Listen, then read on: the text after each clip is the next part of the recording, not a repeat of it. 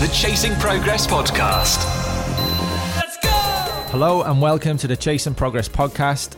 We have a 3-episode launch special. Episode 1, we answer your questions. We've been asking you for your questions on Instagram and we're going to do our best to answer them. Episode 2 and 3, we turn the mics and we're going to interview each other so you can learn a little bit more about us. Sit back, relax, and we hope you enjoy it. The Chasing Progress podcast by Origin Gym. Right, we're going to start with 10 questions in a format of 10 by 3 to keep it with a gym format. So 10 questions with 3 minutes roughly to answer. First question is, should I exercise if I am ill? Simon. It's a loaded question. How ill is ill? But if we're going to take it as if you're really ill, then obviously the answer to that question is no. Stay at home. Your body's already fighting infection. It's fighting to get healthy and get whole. So the answer would be rest, recover, come back stronger when you're ready to train again. But for those people that are asking this question and want to know the answer to if you're feeling, you're not at 100%, you're not feeling great, but you feel like you want to move because it's going to lift your mood or it's going to help you feel better. Let's put a context on it. So let's make it so I've got cold or flu. I'm shivering. I'm a bit achy. Got a bit of a temperature. It's not COVID. Just cold and flu. Forget COVID times. Okay. Should I exercise if I'm feeling like that? So I would say no. Yes. But it's why would you exercise if you had cold and flu? Again, this is just dependent on how you. If you feel that you just have to stay in bed and rest, then I would do that. But I mean, flu makes you feel like you've been punched in the face. Like, let's put it in context. Flu isn't having a sniffly nose. Flu is like you've been hit by a bus. You're telling me you're going to come to the gym. Well, that might be South African flu. South African variants. I'm from the north, so I'd be out in my shorts. In the seat. We all know that moving makes us feel better. Being out in fresh air makes us feel better. So by exercising, I'm talking about walking. So I'm dialing it down. I'm stripping it back. So I don't mean go to the gym and hit out PB deadlifts like some people. Which you could do Simon. if you wanted to. So yeah, I'm thinking just get moving, maybe do a little bit of stretching, maybe walking. If it's not as severe as your South African flu, then maybe go to the gym and do some light weights. No prejudice there towards South African flu whatsoever. I wouldn't recommend going and doing a marathon or a max out session. Of course.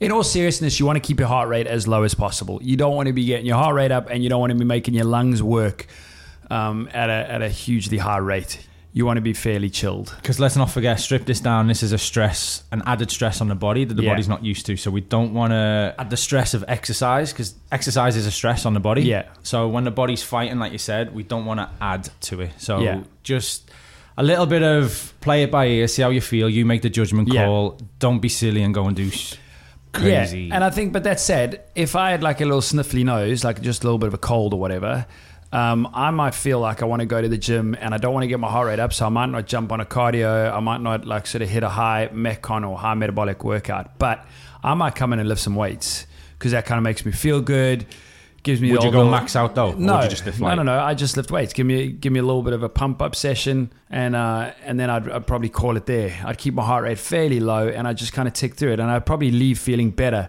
and I probably haven't placed my body under a massive amount of stress. But then obviously I'm going to be quite tuned into how my body feels. I do this for a living, and so I guess I'm coming from maybe a slightly different perspective. But for your general population, like the public, I'm going to say rest is best. Recover, come back stronger. Right. Question 2: is it important to weigh myself to track progress? Right. You go. I'll lead with this one. You go with this one. So I would say if you're going to weigh yourself, you have to weigh yourself properly. And the problem with common folk is people who don't know how to do this. They don't weigh themselves properly because it's ingrained in them to like weigh themselves once a week or once every 2 weeks, and they miss out a whole lot of ups and downs and knowledge that they can gain along the way. So every morning, wake up, go to the toilet, be as naked as possible. Weigh yourself. Or just naked.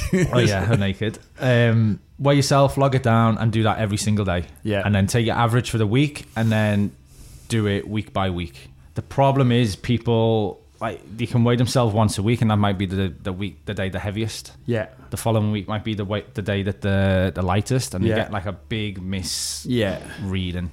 I don't disagree with you there. I think that's probably the most accurate way to do it, and I think that's the way we've told our clients all along to do it, and our members. But let's not forget, it's not just weighing that tracks progress. Yeah, there's a lot more to it. But if we're going straight off that question, is it important to weigh myself to track progress? You can definitely use that as one part of a tool. It's an element. To track your progress.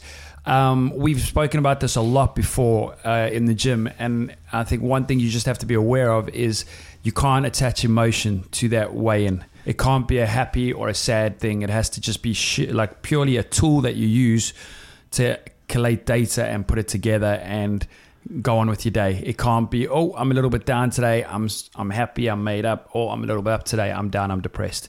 It's strictly a number that you use for data, put it down, walk away. Then that's all it is. The emotional side of weighing yourself, like we deal with this every day with our tracking group. Yeah. Every time the weight goes up, there's about 17 emojis rage afterwards. Yeah.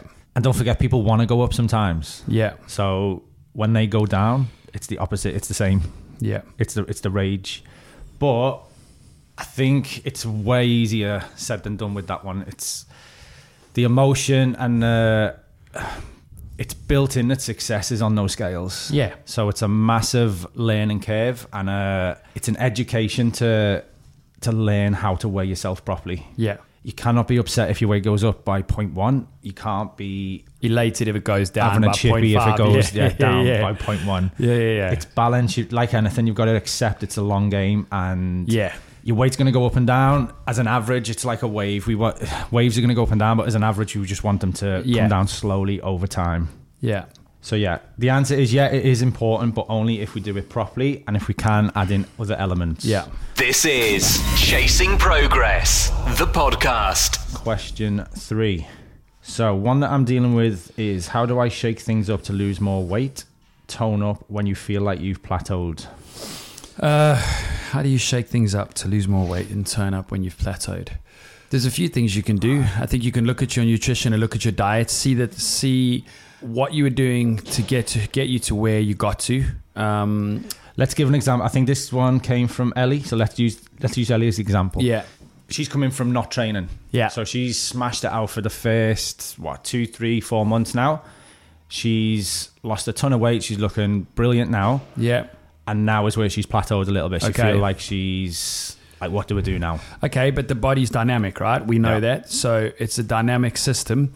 And if you're eating the same amount of calories, if you're doing the same things that got you to where you got to, your body now is adjusted. So you're lighter, potentially got more muscle and less fat, but you are lighter. And so as with all things, if one thing changes, if one of the parameters changes within that equation, then the whole equation changes, and you then have to reset the system. So, for anyone who is plateauing, you might need to look at, do you need to reduce your calories again? Do you need to up your protein level? Do you need to mess around with your carbs? So I think if you keep in mind that the body's a dynamic system, you can't just keep doing the same thing all the time expecting different results. I know it's a bit of a cliched statement, but I think we can't always, and this is going back to the weighing yourself, losing weight, you can't lose weight forever. No. We can't continue, like in 4 years' time, we can't keep losing a pound a week or 2 pounds a week because there's not going to be anything there. So on this journey, everyone has a journey, whether people have excess weight to lose, whenever that's lost, it's then kind of like up to us as the coaches to help people reevaluate the goals. Yeah. So it might be a performance goal that people are now focusing on instead of a weight one. Yeah. It might be, let's lift heavier weight. God forbid, it might be, let's put a little bit of weight on and get stronger. Yeah. So it's important to reevaluate goals. So if, like, take Ellie, for example, if she's gone through 3-4 months of, she's gone through that new phase, the honeymoon period, let's say. Yeah.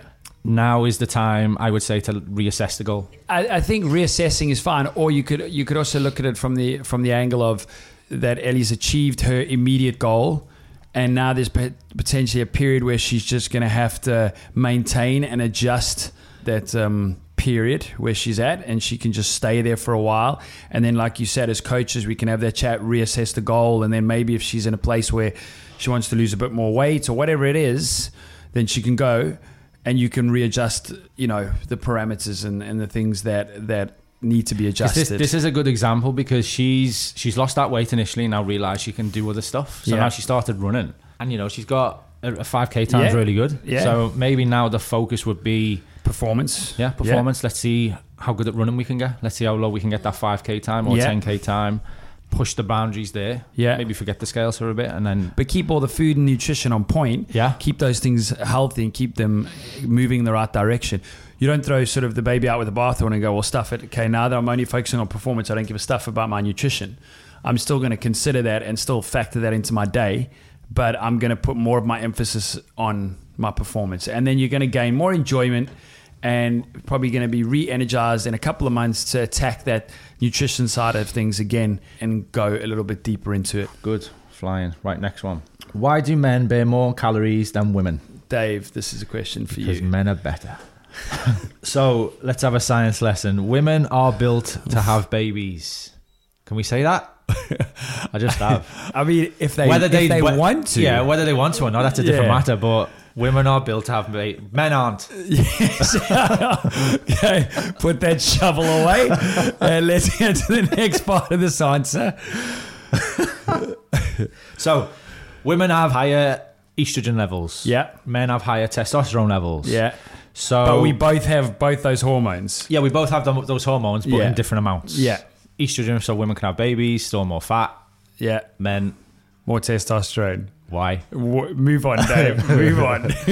So, as a consequence of that, men can lift heavier weights. Yes. Well, It's relative, but in general. yeah. I'm going to jump in here and say this and try to keep it as simple as possible. Men, by and large, have more muscle than women, which it means that across the length of time that they train, men are likely to burn more calories than women purely because they have more muscle on average. Obviously, there are exceptions to those rules on both sides of the camp, but by and large, it comes down to the simple science that men, on average, have more muscle, which means that they're going to burn more calories across a time period. Mm-hmm. So, for example, But let me just say this, both men and women both burn the right amount of calories and the adequate amount of calories to keep them where they need to be when they have the right nutrition in place and the right exercise protocols in place. It's not about comparing one or the other. It's about just understanding that if you're doing the things that you need to be doing and should be doing, you're going to be burning the right amount of calories for your body. And that's it. It's not about comparing. The comparisons are almost mute in this instance. Progress, not perfection. The Chasing Progress podcast. right, your proudest moment as a coach. Oh, there are too many to right. pick out from just one. Right, fast. You've caught me off guard.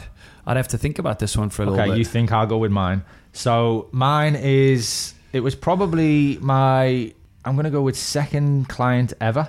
When I first met him, this is when I was training in the Hilton. So I was training as a one-on-one coach. And this guy, when I first met him, he was very, very slim, very, very shy. I could just tell it just wasn't, it's not your typical client. It was very apprehensive or whatever, rather shy. Yeah. As we get on training, let's fast forward, say, a year. Yeah. He's got a tattoo. He's got a job in London with like MasterCard or something. He's traveling the world. His complete outlook on life changed. It basically transformed him like completely from light to dark, A to B. Yeah. It was a complete transformation, and it was just like I never, as a coach, I'm not bothered about weight loss. Like that doesn't bother me. Yeah. That's not what drives me, because that happens anyway for the people who need to lose weight. That will happen anyway. Yeah. This was like a complete mentality, life transformation. Yeah. And it was like, it was just so good to be a part of it. Like I didn't really do much. I was just Perhaps for coaching him. you didn't think you did much, but obviously for this fella, for this guy, you've given him the tools that he's needed to turn his life around and change his life and change course. And I think that's the point of the whole, when we talk about personal training and coaching and stuff, it is, I coached him for about a year and a half. Yeah. And that's changed his life. Yeah. And I haven't seen him since. Yeah. This is the thing, like it's not, PTs think that, or people think when you're with a PT, you're with them for life. It's going to cost you a fortune for that. It's not. We just give you the tools. Yeah. In an ideal world, you train with us for like a year and then you've got the tools for the rest of your life. look, there's so many stories, we've been doing this, 15 years, 16 years. And so there's so many stories along that time period that I could go back to and pick out individual people and individual moments. And so I'm going to kind of sit on the fence on this one a little bit. We can't have fence sitting on these questions. You've got to give me one. I'm going to give you an answer here, which says my proudest moment is seeing people along the journey of their life going from point A to point B and what that looks like to them. Because to some person, Which person in particular, Simon? No, you're not going to get it out of me. You're not going to make me choose one. I'm saying that just seeing people go from like where they start, which is generally they'll come in, and some people are a little bit timid, they're a little bit shy, they're a little bit scared of the environment. And like you said, people come in, you give them the right tools, and it changes or alters the course of their life. You give them more confidence, they get better jobs, they feel like they can apply for better jobs because they feel more confident about their body, their mindset. And I've seen people along that journey. I'll give you one. Oof. I'll give you one person who I can think of, because we've had a good journey along the way. Started training with me, I don't know, maybe 7-8 years ago now. Who did? I'll tell you now in a minute. Just please let me build the story here. I know what you say. 7-8 years ago. And they went away, and then they trained with someone else for a period of time. I'm going to guess. They moved away for a bit and trained with this person. And while they were training there, they had great success in their job, and they got promoted and achieved lifelong goals that they'd set out to achieve from the age of 14. They'd set a course for this job, and that is Peter Banks, our resident ref. No, I didn't who get that. for me went away, trained with someone else. And I remember texting him when he was training with this person, didn't feel a sense of competitiveness or jealousy that he was training with someone else. He had moved away, he had moved to a different part of the city. It was difficult to get to where I was now, and it wasn't convenient for his life at the time. But I still felt a sense of that I'd contributed towards his journey. And so for me, that was a proud moment. Gave him a text and just congratulating him on his promotion to then... I think it was the championship, and he was getting promoted to the Premier League as a ref. Now, fast forward, obviously he's back with us and he's smashing, he's doing well. But the proudest moment came when he wasn't with us. It was knowing that I just contributed to that journey, and that was a proud moment. Right, DOMs. Yeah. What are they? How do we deal with them? Right now, I've got DOMs. Yeah. So DOMs, to give it the full title, delayed onset muscle soreness.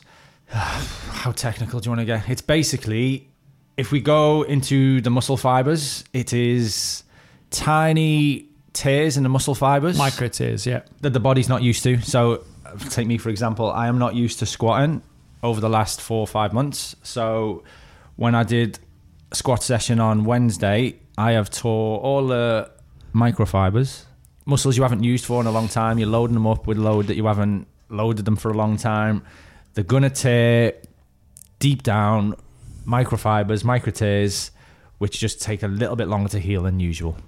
Yeah. I think the delayed bit as well, if you think about that, sometimes you can train on a Tuesday, you feel no pain in the muscle until Wednesday. So you think on Tuesday you wake up, you feel good, you feel great about your workout, you feel like you smashed it, but there's no pain, and you feel like you've got away with it. You wake up on Wednesday and you feel like you've been shot in your legs, and that's just the delayed thing. It's the body playing catch up. It's typically 48 hours. It's the worst. Yeah. It's the peak. Yeah, it's 48 hours now, but that is funny because for me it's always 72 hours later. I'm debilitated for a while if I've gone silly and trained, and probably overtrained. A lot of the time, DOMs can be a little bit of a sign of maybe pushing yourself a little bit too hard, depending on how severe your DOMs are. Unless in a situation like yourself where you haven't trained for a while, then no matter what you do, you're going to feel it.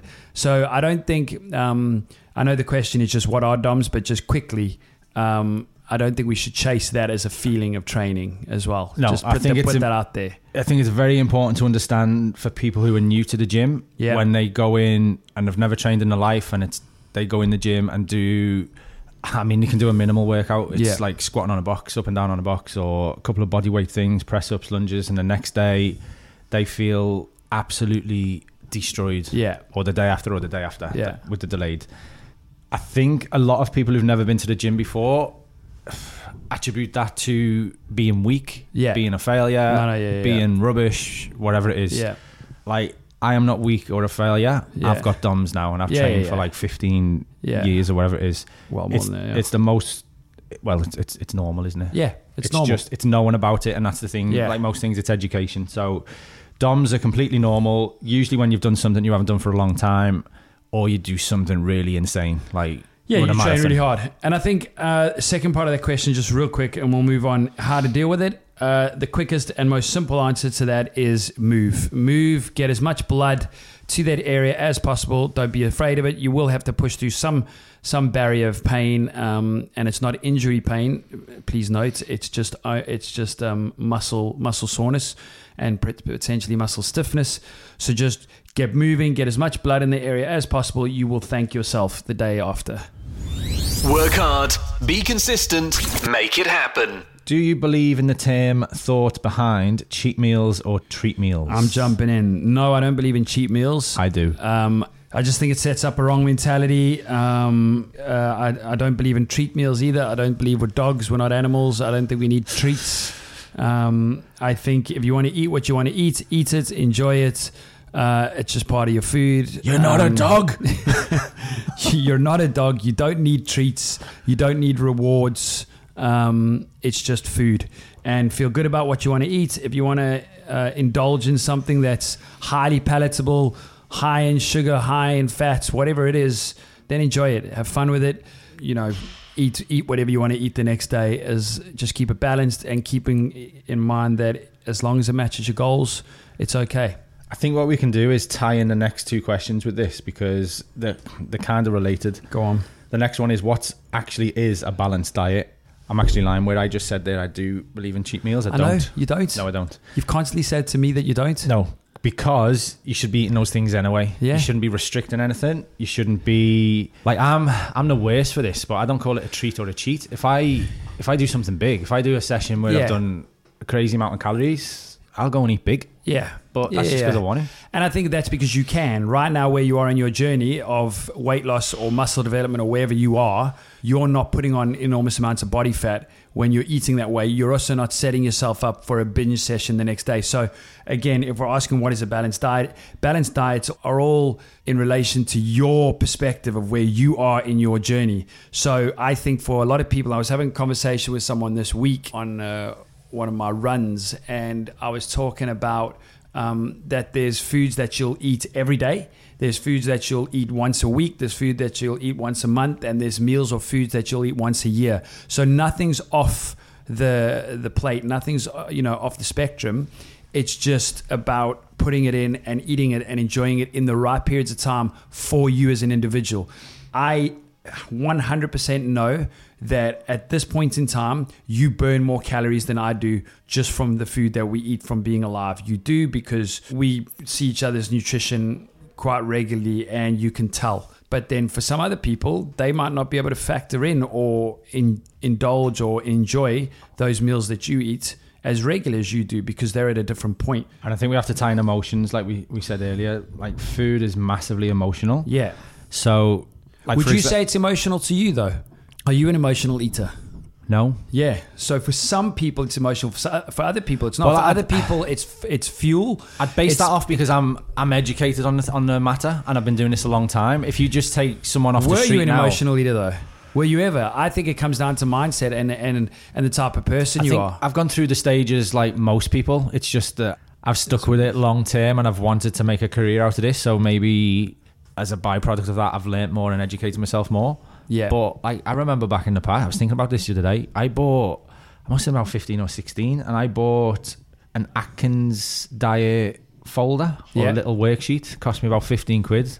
And it was the whole thing's like, I thought I was fat back then because I didn't have like a bulging six pack and what you're supposed to have. So I think back in the day, I was an emotional eater. Okay. But not I say not severe, but that is quite severe, isn't it? Yeah, it is. From knowing you... But that's like normal now. Yeah, I think from knowing you over the last, however many years, I just don't think that you are that person. I think you're quite... you're super chilled, you're relaxed, you're balanced. I don't think you are. But I think we know there are lots of people out there. We have members, we know people who are emotional leaders who eat when they're down, eat when they're happy, use food as a celebratory tool. And it's not even using food. It's overindulging in it. You know, it's not having an off switch, not having an off button. Well, back in the day when our routine, we used to have like ribs and chips on a Friday and a chippy on a Saturday. Yeah. And I used to play footy Saturday and Sunday. Yeah. So I knew I could have them because I'm training or working out. Because you were going to burn it off, so to speak. But if those games then got called off, I'd feel like... Because you hadn't moved. Pathetic, yeah. Again, but that comes down to your mentality, though. I don't even know that's like now we're not even talking about emotional eating. Now we're talking about like the fact that you just have a huge desire to move constantly. You love movement, and that's. But it's taken time to, like, I had a pizza last night. Yeah, and then back in the day, one it was. Shout out Pizza Parlor on Smithdown Road. Free pizzas. So back in the day, I would then feel I have to do a workout to burn that pizza off. Yeah.